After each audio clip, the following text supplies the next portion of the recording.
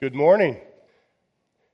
We have the kids with us this morning, so I'm just going to kind of do this for you to help you kind of engage with us this morning in our service, because it was really interesting this week. I had a fella come to me and he said, "You know what? I'm interested in building a boat." And I said, "Oh, well, I know a guy."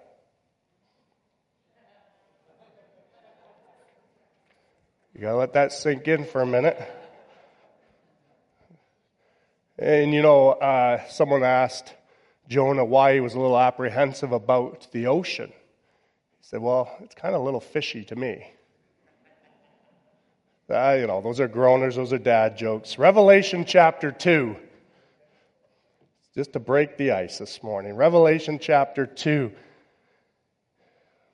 is where we'll be focused. We're going to start, first of all, we'll read 1:20 to 2, verse 7. Revelation chapter 1:20. "As for the mystery of the 7 stars that you saw in my right hand and the 7 golden lampstands, the 7 stars are the angels of the 7 churches, and the 7 lampstands are the 7 churches. To the angel of the church in Ephesus write the words of him who holds the 7 stars in his right hand, who walks among the 7 golden lampstands. I know your works, your toil, and your patient endurance, and how you cannot bear with those who are evil, but have tested those who call themselves apostles and are not, and found them to be false.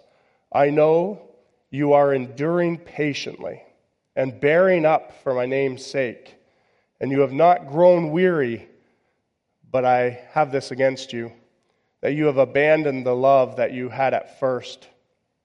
Remember, therefore, from where you have fallen, repent and do the works you did at first. If not, I will come to you, remove your lampstand from its place, unless you repent. Yet, this you have. You hate the works of the Nicolaitans, which I also hate. He who has an ear, let him hear what the Spirit says to the churches. To the one who conquers, I will grant to eat of the tree of life, which is in the paradise of God." Join me as we pray. Heavenly Father, we again are humbled that we're able to be here this morning. We recognize that the table is the center of our worship. And we sing and we pray and we celebrate. We are exalting and lifting up the Word this morning. But ultimately the center of our worship is you and what you've accomplished for us on the cross. We thank you for the salvation available to us through Christ. We thank you that this book of Revelation, which every book is the center and focus of, is you. To reveal Christ, to reveal Jesus Christ to us. It's not a revealing of disasters. It's not a revealing necessarily of the Antichrist. We're not unveiling those things. You are using those things and showing us the prophecies to come. But Lord, it's about you, the Lord Jesus Christ. And so this morning, we want to see you. We want to hear from you what you have to say.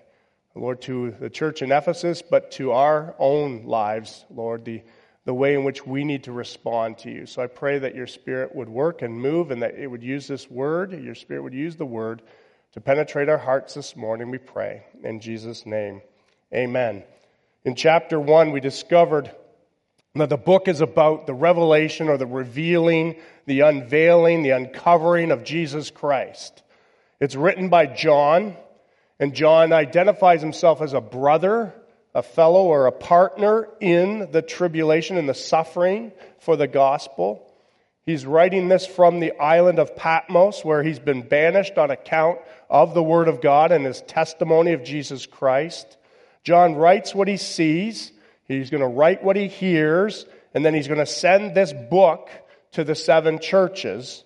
These churches are laid out here for us, even in chapter 1, who they are, and Jesus tells him to write them. They're the churches that in modern day today would be Turkey, in Ephesus, Smyrna, Pergamum, Thyatira, Sardis, Philadelphia, and Laodicea. John will turn and to hear, well, first of all, he's going to hear a loud voice, and then he's going to turn to see this voice. John describes what he sees in chapter 1, verse 12 through 20. It's one like the Son of Man standing in the midst of the churches holding the angels of the seven churches in his right hand. This one is clothed in a long robe and a gold sash around his chest.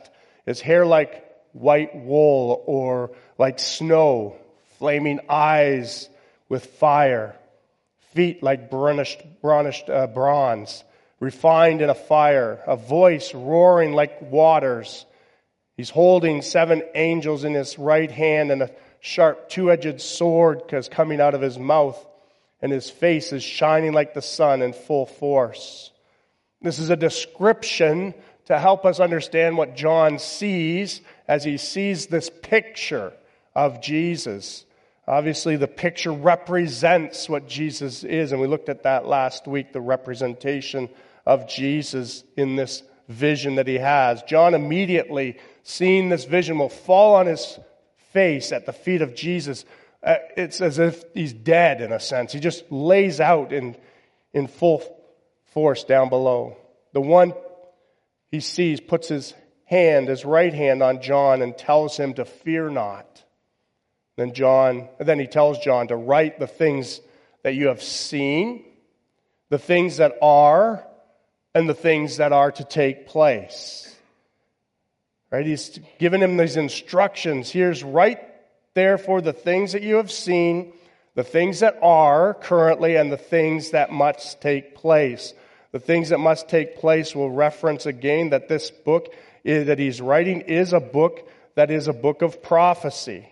And so John is to write what he sees. So we're going to now jump to verse 20 of chapter 1, because Jesus is going to explain to him what he saw when he saw the seven stars and the seven lampstands. As for the mystery, so it would have been a mystery. What are these things that John sees around Jesus and in his right hand? As far as the mystery in your right hand, the seven golden lampstands and the seven stars. The seven stars are the seven angels, and the seven golden lampstands are the seven churches. So this is the mystery, a mystery of the seven stars, the seven golden lampstands. The seven stars are the angels of the seven churches. The seven golden lampstands are the seven churches. Jesus interprets these for us so that the mystery is solved, and he doesn't leave us wondering what these things are. What we do know, so there's some things that have been debated surrounding the angels of the seven churches. The word angel appears 76 times in Revelation. It's a Greek word, angelos, which means messenger. And when it's referred to as far as the heavenly angels, this is the word, it's angelos, which means messenger. The word appeared here, and then it will appear again each time as it references the churches. It will say, to the angel of the church in Ephesus or Smyrna or Pergamum. Each time it will reference the same. It's the angel of, the messenger of. So what do we know? Well, we know each church had an angel there that referenced it, and it was in the right hand of Jesus. We know that. That's what's been clearly given to us. At first glance, it seems strange that we would write to an angel as a heavenly being. Why would John need to do this, right? So there's automatically some questions as far as what comes up. Here's an angel. This is an angel of the church in Ephesus. There are three main thoughts on what the angel could be. The messengers are pastors or leaders of a local congregation.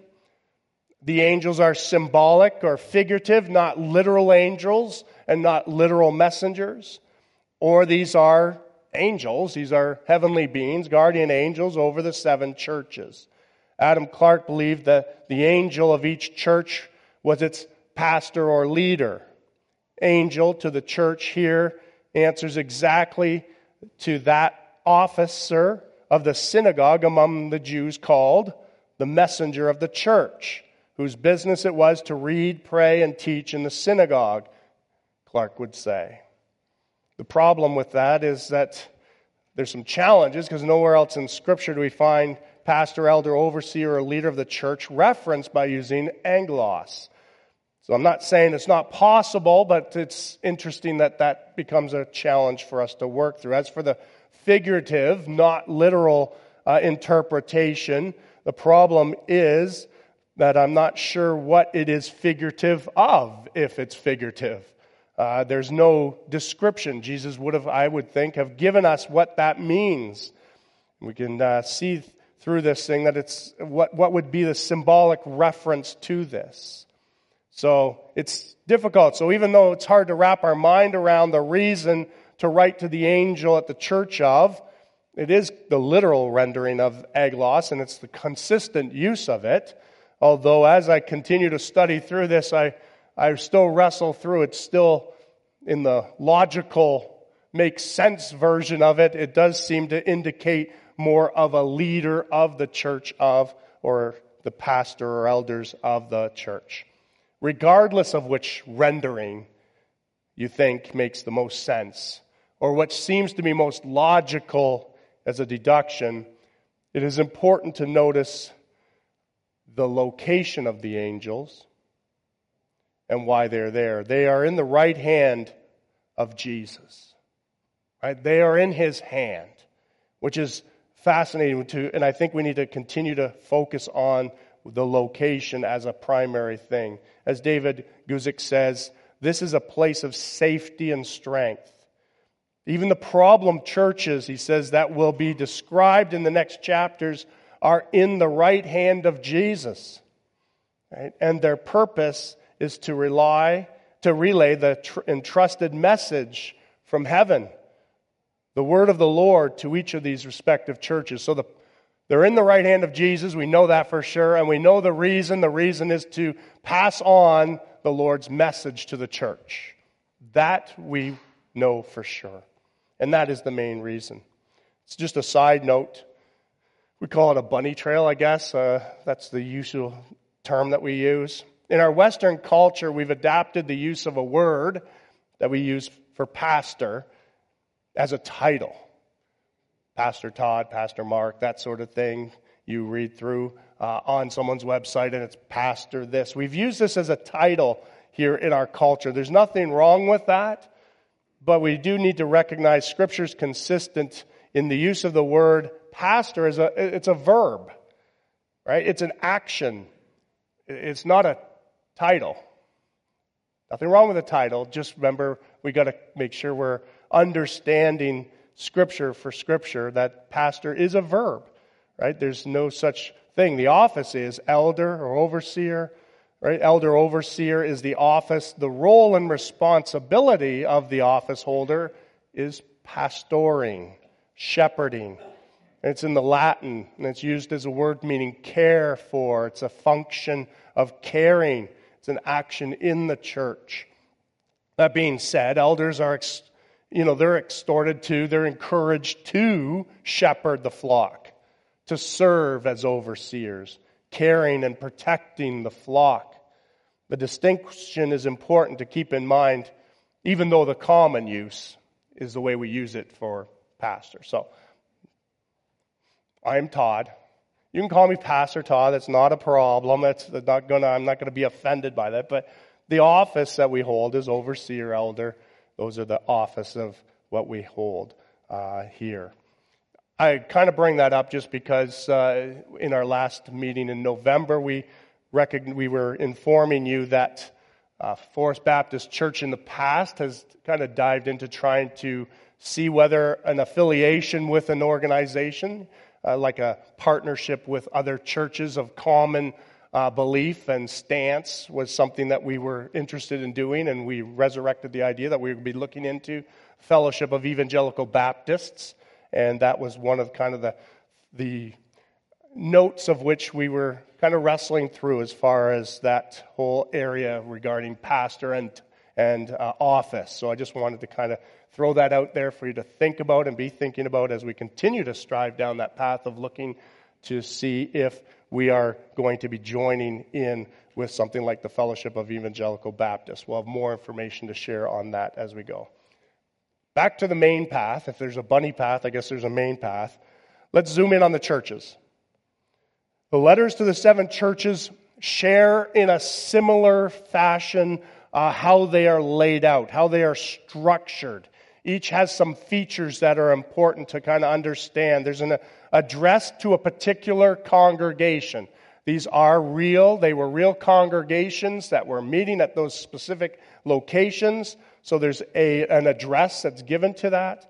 There's an introduction of Jesus that's given, a description of what we already really have seen in chapter 1. Each one of those descriptions you can pull from chapter 1 as far as how Jesus is laid out. So there's a introduction to who Jesus is, a description of who he is. There's a statement regarding the condition of each of the churches, kind of like accommodation. You hear the words, and here's what you are doing well, and so he'll give recognition to that. All right, so there's accommodation. There's a verdict from Jesus regarding the condition of the church, a criticism in most cases, a command from Jesus to the church. This is what you're called to do. A general exhortation to all Christians, and that exhortation is in the words of he who has an ear to hear. And every time in each of those 7, it's repeated, to he who has an ear to hear. If you're listening to what he's saying, finally there's a promise of reward, right? And so here it's to the overcomer, but in other cases there's a promise that's attached to the hearer and who actually responds to it. So we can see the state of each church of these 7 churches. We can see the state of them, the state of our local gathering, and the state of our own personal walk with Jesus all relate to these churches. So each of these, by looking at what Jesus has to say to each church, we are looking at the church, we are looking at our local congregation gathering, and we're looking at our own lives as we look through these. So 2 verse 1, to the angel of the church at Ephesus, write, right? To the messenger of the church at Ephesus, here's what we are write. I have a recommendation for a deeper discovery about the letters of these churches. You can go to YouTube. All right, so this is my recommendation to you. If you want to dig a little bit deeper into this, I would encourage you to go to YouTube and type in the days of discovery of the 7 churches of Revelation. Days of discovery. It's a Our Daily Bread presentation. It'll feature Dr. Joe Stowell, and he will walk through the 7 churches on site, providing some excellent additional perspective to these churches. And so if you want to kind of dig a little deeper, I'd encourage you to do so. It's very beneficial. Ephesus. According to the Enduring Word Commentary, Ephesus was a famous city in the ancient world with an equally famous church. Paul ministered in Ephesus for 3 years. You can look at Acts 18 and 19 and 20. Aquila and Priscilla and Apollos served there. Acts chapter 18. Find that they were there discipling even in the beginning before Paul. Paul's close associate Timothy was there working and pastoring in Ephesus. So according to strong and consistent historic tradition, he says, the Apostle John was even there ministering. Now that's according to tradition. We don't have any scriptural references for that. So he says, Robertson says, surely it was a place of great privilege and of great preaching. The Enduring Word goes on, Ephesus, this great city, was also world famous as a religious, cultural, and economic center of religion. Ephesus had the notable temple of Diana, a fertility goddess, worshipped with immoral sex. This tremendous temple of Diana in Ephesus was regarded as one of the 7 wonders of the ancient world. It was supported by 127 pillars. Each pillar was 60 feet tall and was adorned with great sculptures. The temple of Artemis was also a major treasury and bank of the ancient world where merchants, kings, and even cities would make their deposits and where that money would be kept safe under the protection of their deity, Diana. This was they had one of the largest libraries in the known world that was here in Ephesus. Ephesus had a huge marketplace, which was the center of its cultural, social, and economic hub. Like this was a massive marketplace where people would vendor their wares. And in fact, to enter into there, you were required to take some incense, and you were to put that incense there towards the goddesses and also to Caesar before you could even enter into the marketplace. In addition to the temple of Diana, there were 14 other temples to other gods. And there was even a temple to Caesar, a massive temple that sat up at the highest point, that temple of Caesar. Believers living in Ephesus lived in a spiritually dark place. I have my illustration here for you. It's a darkened box. I have the word, you can't read it in chalk, but it's Ephesus. This is Ephesus. Ephesus was a dark place. Dark spiritually. Dark in many ways. A place that challenged believers to live without compromise. A place that ostracized them if they wouldn't even bend the knee. Remember I mentioned putting some incense. So as a believer, would you be entering into the marketplace? This was a challenge to them. They would have to wrestle through these issues as far as their life and their compromise. It's a dark light scenario. It's a dark light situation. The church in Ephesus represented the candlestick, the church of. Now, we've placed the candlestick in Ephesus as you recognize the fact that a candle lights up in the darkness.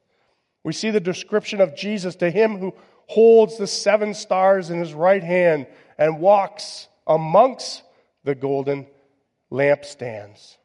This emphasizes Jesus' authority, and it emphasizes his presence, and it stresses his centrality around the church. Without Christ in a church, what do we have? Empty religion, a social gathering, a social club, I guess. Christ is center. That's why we make him center, because he is what we're all about here. And that really changes everything. So when I come, I'm coming for the center. And yes, that impacts our relationships with one another, as we'll see. But this is what the main point is. This is our main menu, is Jesus. He's the center of why we're here and what we do. It emphasizes his authority and presence over the church. He says, I know. He says, I know. I know your works. If you even just stop at the 2 words, Jesus says, I know. So even just, if we just stopped there this morning and you said, let me just reflect for a moment on my own life, and then the words, 2 simple words, Jesus says to me, I know. We may not know, you may not know, my heart, you may not know what's going on, but Jesus knows. I know. And this first part is a good thing. He knows. So it's a compliment to the fact that he knows. He knows what we're doing. He knows nothing's hidden from him. It's a verb in the perfect tense, meaning I have known. I've known what you are all about. And here's what he says he's known. I've known you're hardworking. I've known you're persevering. I've known you're intolerant of sin. I've known that you're knowledgeable in the truth. I've known that you're able to discern true leaders from the false. I've known you cannot bear those who do evil. I know. I know you can't bear those. I know that you test and you measure what others say and do according to the word and to their fruit. I know these things. And he's giving them an affirmation that these are good things. I know them. The Ephesian church pursued doctrinal purity with a passion. Right? Paul warned the Ephesians in Acts chapter 20, "For I know this, that after my departure, savage wolves will come in among you, not sparing the flock. Also from among yourselves men will rise up, speaking perverse things, to draw away the disciples after themselves. Therefore watch and remember that for 3 years I did not cease to warn everyone night and day with tears." They took Paul's words seriously. All right, if you read through the book of Ephesians, it's to the church in Ephesus. They were eating up what Paul had said. From this commendation of Jesus, we know that the Ephesians took Paul's words seriously and his warning. They were persevering, enduring for the sake of Christ's name. Like they made Christ's name a priority. Right? We're doing this because of his name, and that is a good thing. They were abiding under pressure. They would have had many pressures in Ephesus.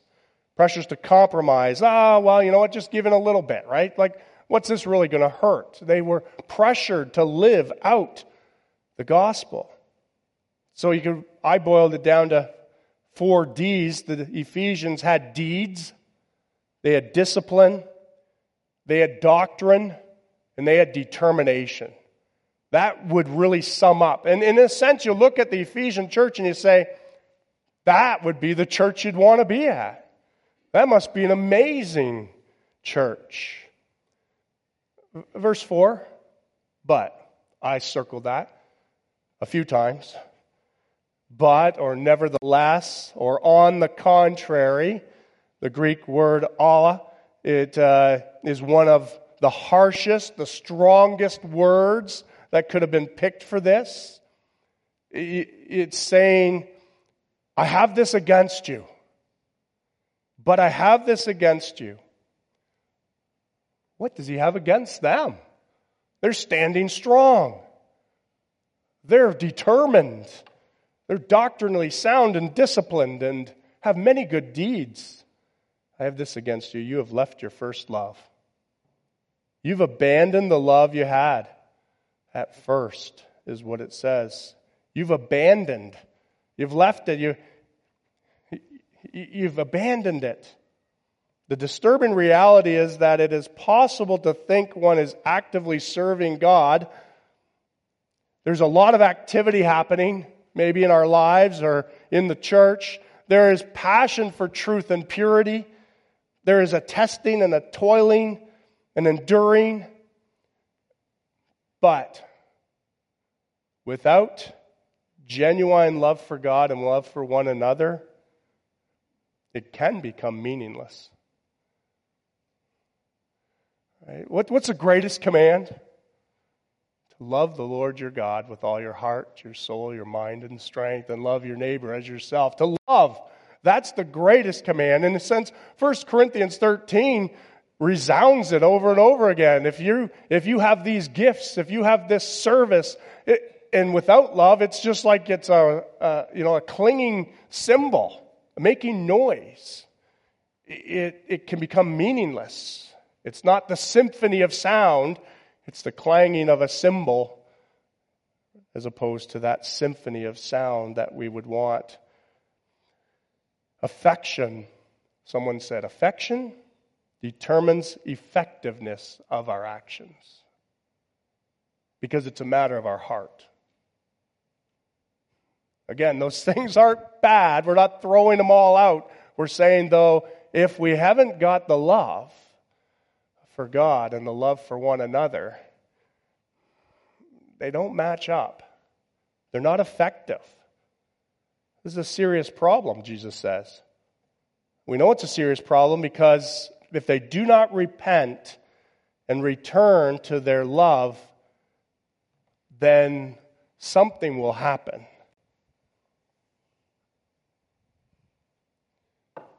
Their light will be removed. Right? The church of Ephesus is told a few things. First, let's remember. Remember from where you've fallen. Well, that's a bad thing in my estimation if you've fallen from somewhere. So they've fallen from what they used to have. They had it in the beginning.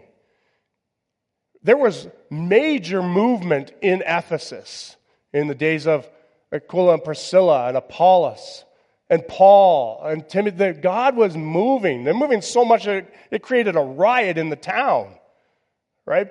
The industry of the idol selling was impacted greatly because people were following the Lord and getting rid of these things and not buying them. And the city was in uproar. In a sense, they actually wanted to execute Paul, and they brought his associates to the Colosseum, the picture that you saw up there, big Colosseum, and they were ready to get rid of him, right? It created a stir within that city, and so there was much happening. God was moving powerfully. Remember what it was like to love the Lord your God with all your heart, soul, mind, and strength. Remember what it's like to love your neighbor as yourself. If you go to Acts 18 and 19, the gospel turned the city upside down. Is it possible that sometimes a church gathering can be so preoccupied with God's word, God's standard, God's name, that it abandons God's love? That's what Ephesus is saying, I think. We need to be careful to hold both in perfect tension. In a sense, one would flow to the other, right? Our love will motivate us and flow to our actions. Our actions flow out of our love for God and love for one another. Repent. Repentance means to stop. All right. I lived in Quebec. Stop didn't mean stop, but it does mean stop here. Okay? Quebec was slow down, I think, because they had so many of those everywhere. But here it means stop. Stop means stop. Repent means stop what you are doing. Stop going in this direction. I wish I had a U-turn when I'd show you that. It's a U-turn. Taking that turn and going a different direction. That's what he's saying. You're going in this direction, and he complimented him for all that, but he says, you need to go back. You need to go back in this direction. Lord, how do I do it? Wouldn't that be the question? I want to, but how do I do this? Well, he says, return to the things you did first. Can you recall what it was like when God opened your eyes and you were drawn to the Lord Jesus Christ for that first time? When the light switch went on and you repented and you turned to Jesus and He brought you from death to life, He brought forgiveness into your life. What it was like when you received the salvation of the Lord for the very first time, the joy of your salvation, the love for Jesus that bursted out of your life, and the love that you had for others, because you had such a desire that, wow, what God's done here, I just got to share this thing. It's changed my life. That desire. That's what he's saying. Let's go back. Get back to the Word. Get back into prayer. Get back into that growing in the love of God with all your heart, soul, mind, and strength. Return to where we started from. That's what he's saying. Remember, repent, return, because if we do not, our lamp will be removed. God's lighting light will be removed from that area. Not practicing their faith in love is sin. And if they do not repent, God's going to remove them from His presence, from the impact that they could have had. Verse 6, who are the Nicolaitans? We will deal with this in Pergamum. I apologize, but they hated it. God hated it. We'll look at it when we get to Pergamum. Verse 7, he's going to exhort them. He who has an ear to hear what the Spirit is saying to the churches. Each letter closes with this imperative command, which is very similar to Jesus' invitation found in the Gospels. Same invitation, clearly said, hey, if you have spiritual ears to hear what I'm saying. Many of those parables went over the heads of everyone because they didn't have those spiritual ears to hear what Jesus was saying. But for those that did, it penetrated the heart. It is Christ's desire that those who hear the words of this prophecy, Revelation 1:3, not only hear the subject matter of this. We could go through this book and we could focus on all of these subject matter areas. They're important, but they're not the significant part of what we're going to look at. We want to know what the hope is in Christ, right? So that's the same thing. We want to understand its significance. This phrase recognizes the reality that those whose hearts are not open to Christ may hear the words, but they may not understand the message. May we be people who say, I want to understand the message, Jesus. I want to understand what you have to say. The natural man does not receive the things of the Spirit of God, for they are foolishness to him, nor can he know them, because they are spiritually discerned. 1 Corinthians 2:14. Christ had been speaking, but notice now the Spirit is speaking. Right? To him who has an ear to hear what the Spirit says to the churches. The Spirit is the source of all spiritual revelation and illumination. Right? It illuminates the Word of God. It uses the Word of God to penetrate our hearts. Notice that this letter is for the benefit of he who has an ear to hear, let him hear what the Spirit says to the church at Ephesus. Yeah. Church of Smyrna? Yeah. Pergamum? Yep. Churches. Church today? Yes. He who has an ear to hear, let him hear what the Spirit says to the churches, to us even today. That's what we need to know. This letter is for the benefit of all 7 churches, all churches through history, and to churches today. And so we close with a promise to the one who overcomes or conquers, the one who takes this and goes, yes, I hear it, and I want to do what it says. I need to change. I need to respond. I need to repent and return. To them that do, right? To them that conquered, their coldness of heart and their lack of love seen through their loss of their first love, there's a reward. The reward is a return to Eden, a restoration, eternal life. You eat from the tree of life. Well, we first saw the tree of life in the Garden of Eden in Genesis chapter 2. It was in the middle of the garden and it provided eternal life. So much so that when Adam and Eve disobeyed God and sin entered into their hearts, God said, we got to get them out of here because we cannot have them eat of the tree of life. Why not eat of the tree of life? In their condition. Because eternally they would remain in their condition of separation from God if they ate of the fruit of the tree of life. They need to be banished. Praise God they were banished, because without being banished they would eat and eternally live in the condition of an unrepentant heart. And yet God had a plan of salvation for them and for you and for I that extended past the garden. We will see the tree in Revelation chapter 22 in the end, where we will enjoy God's presence forever, and we will eat of, again, the tree of life. Also recognize, to the Ephesians, this had an additional meaning. In Artemis's, Diana's temple, there was a tree shrine that represented life, new life. And in a sense, the Ephesians tried themselves to find hope there.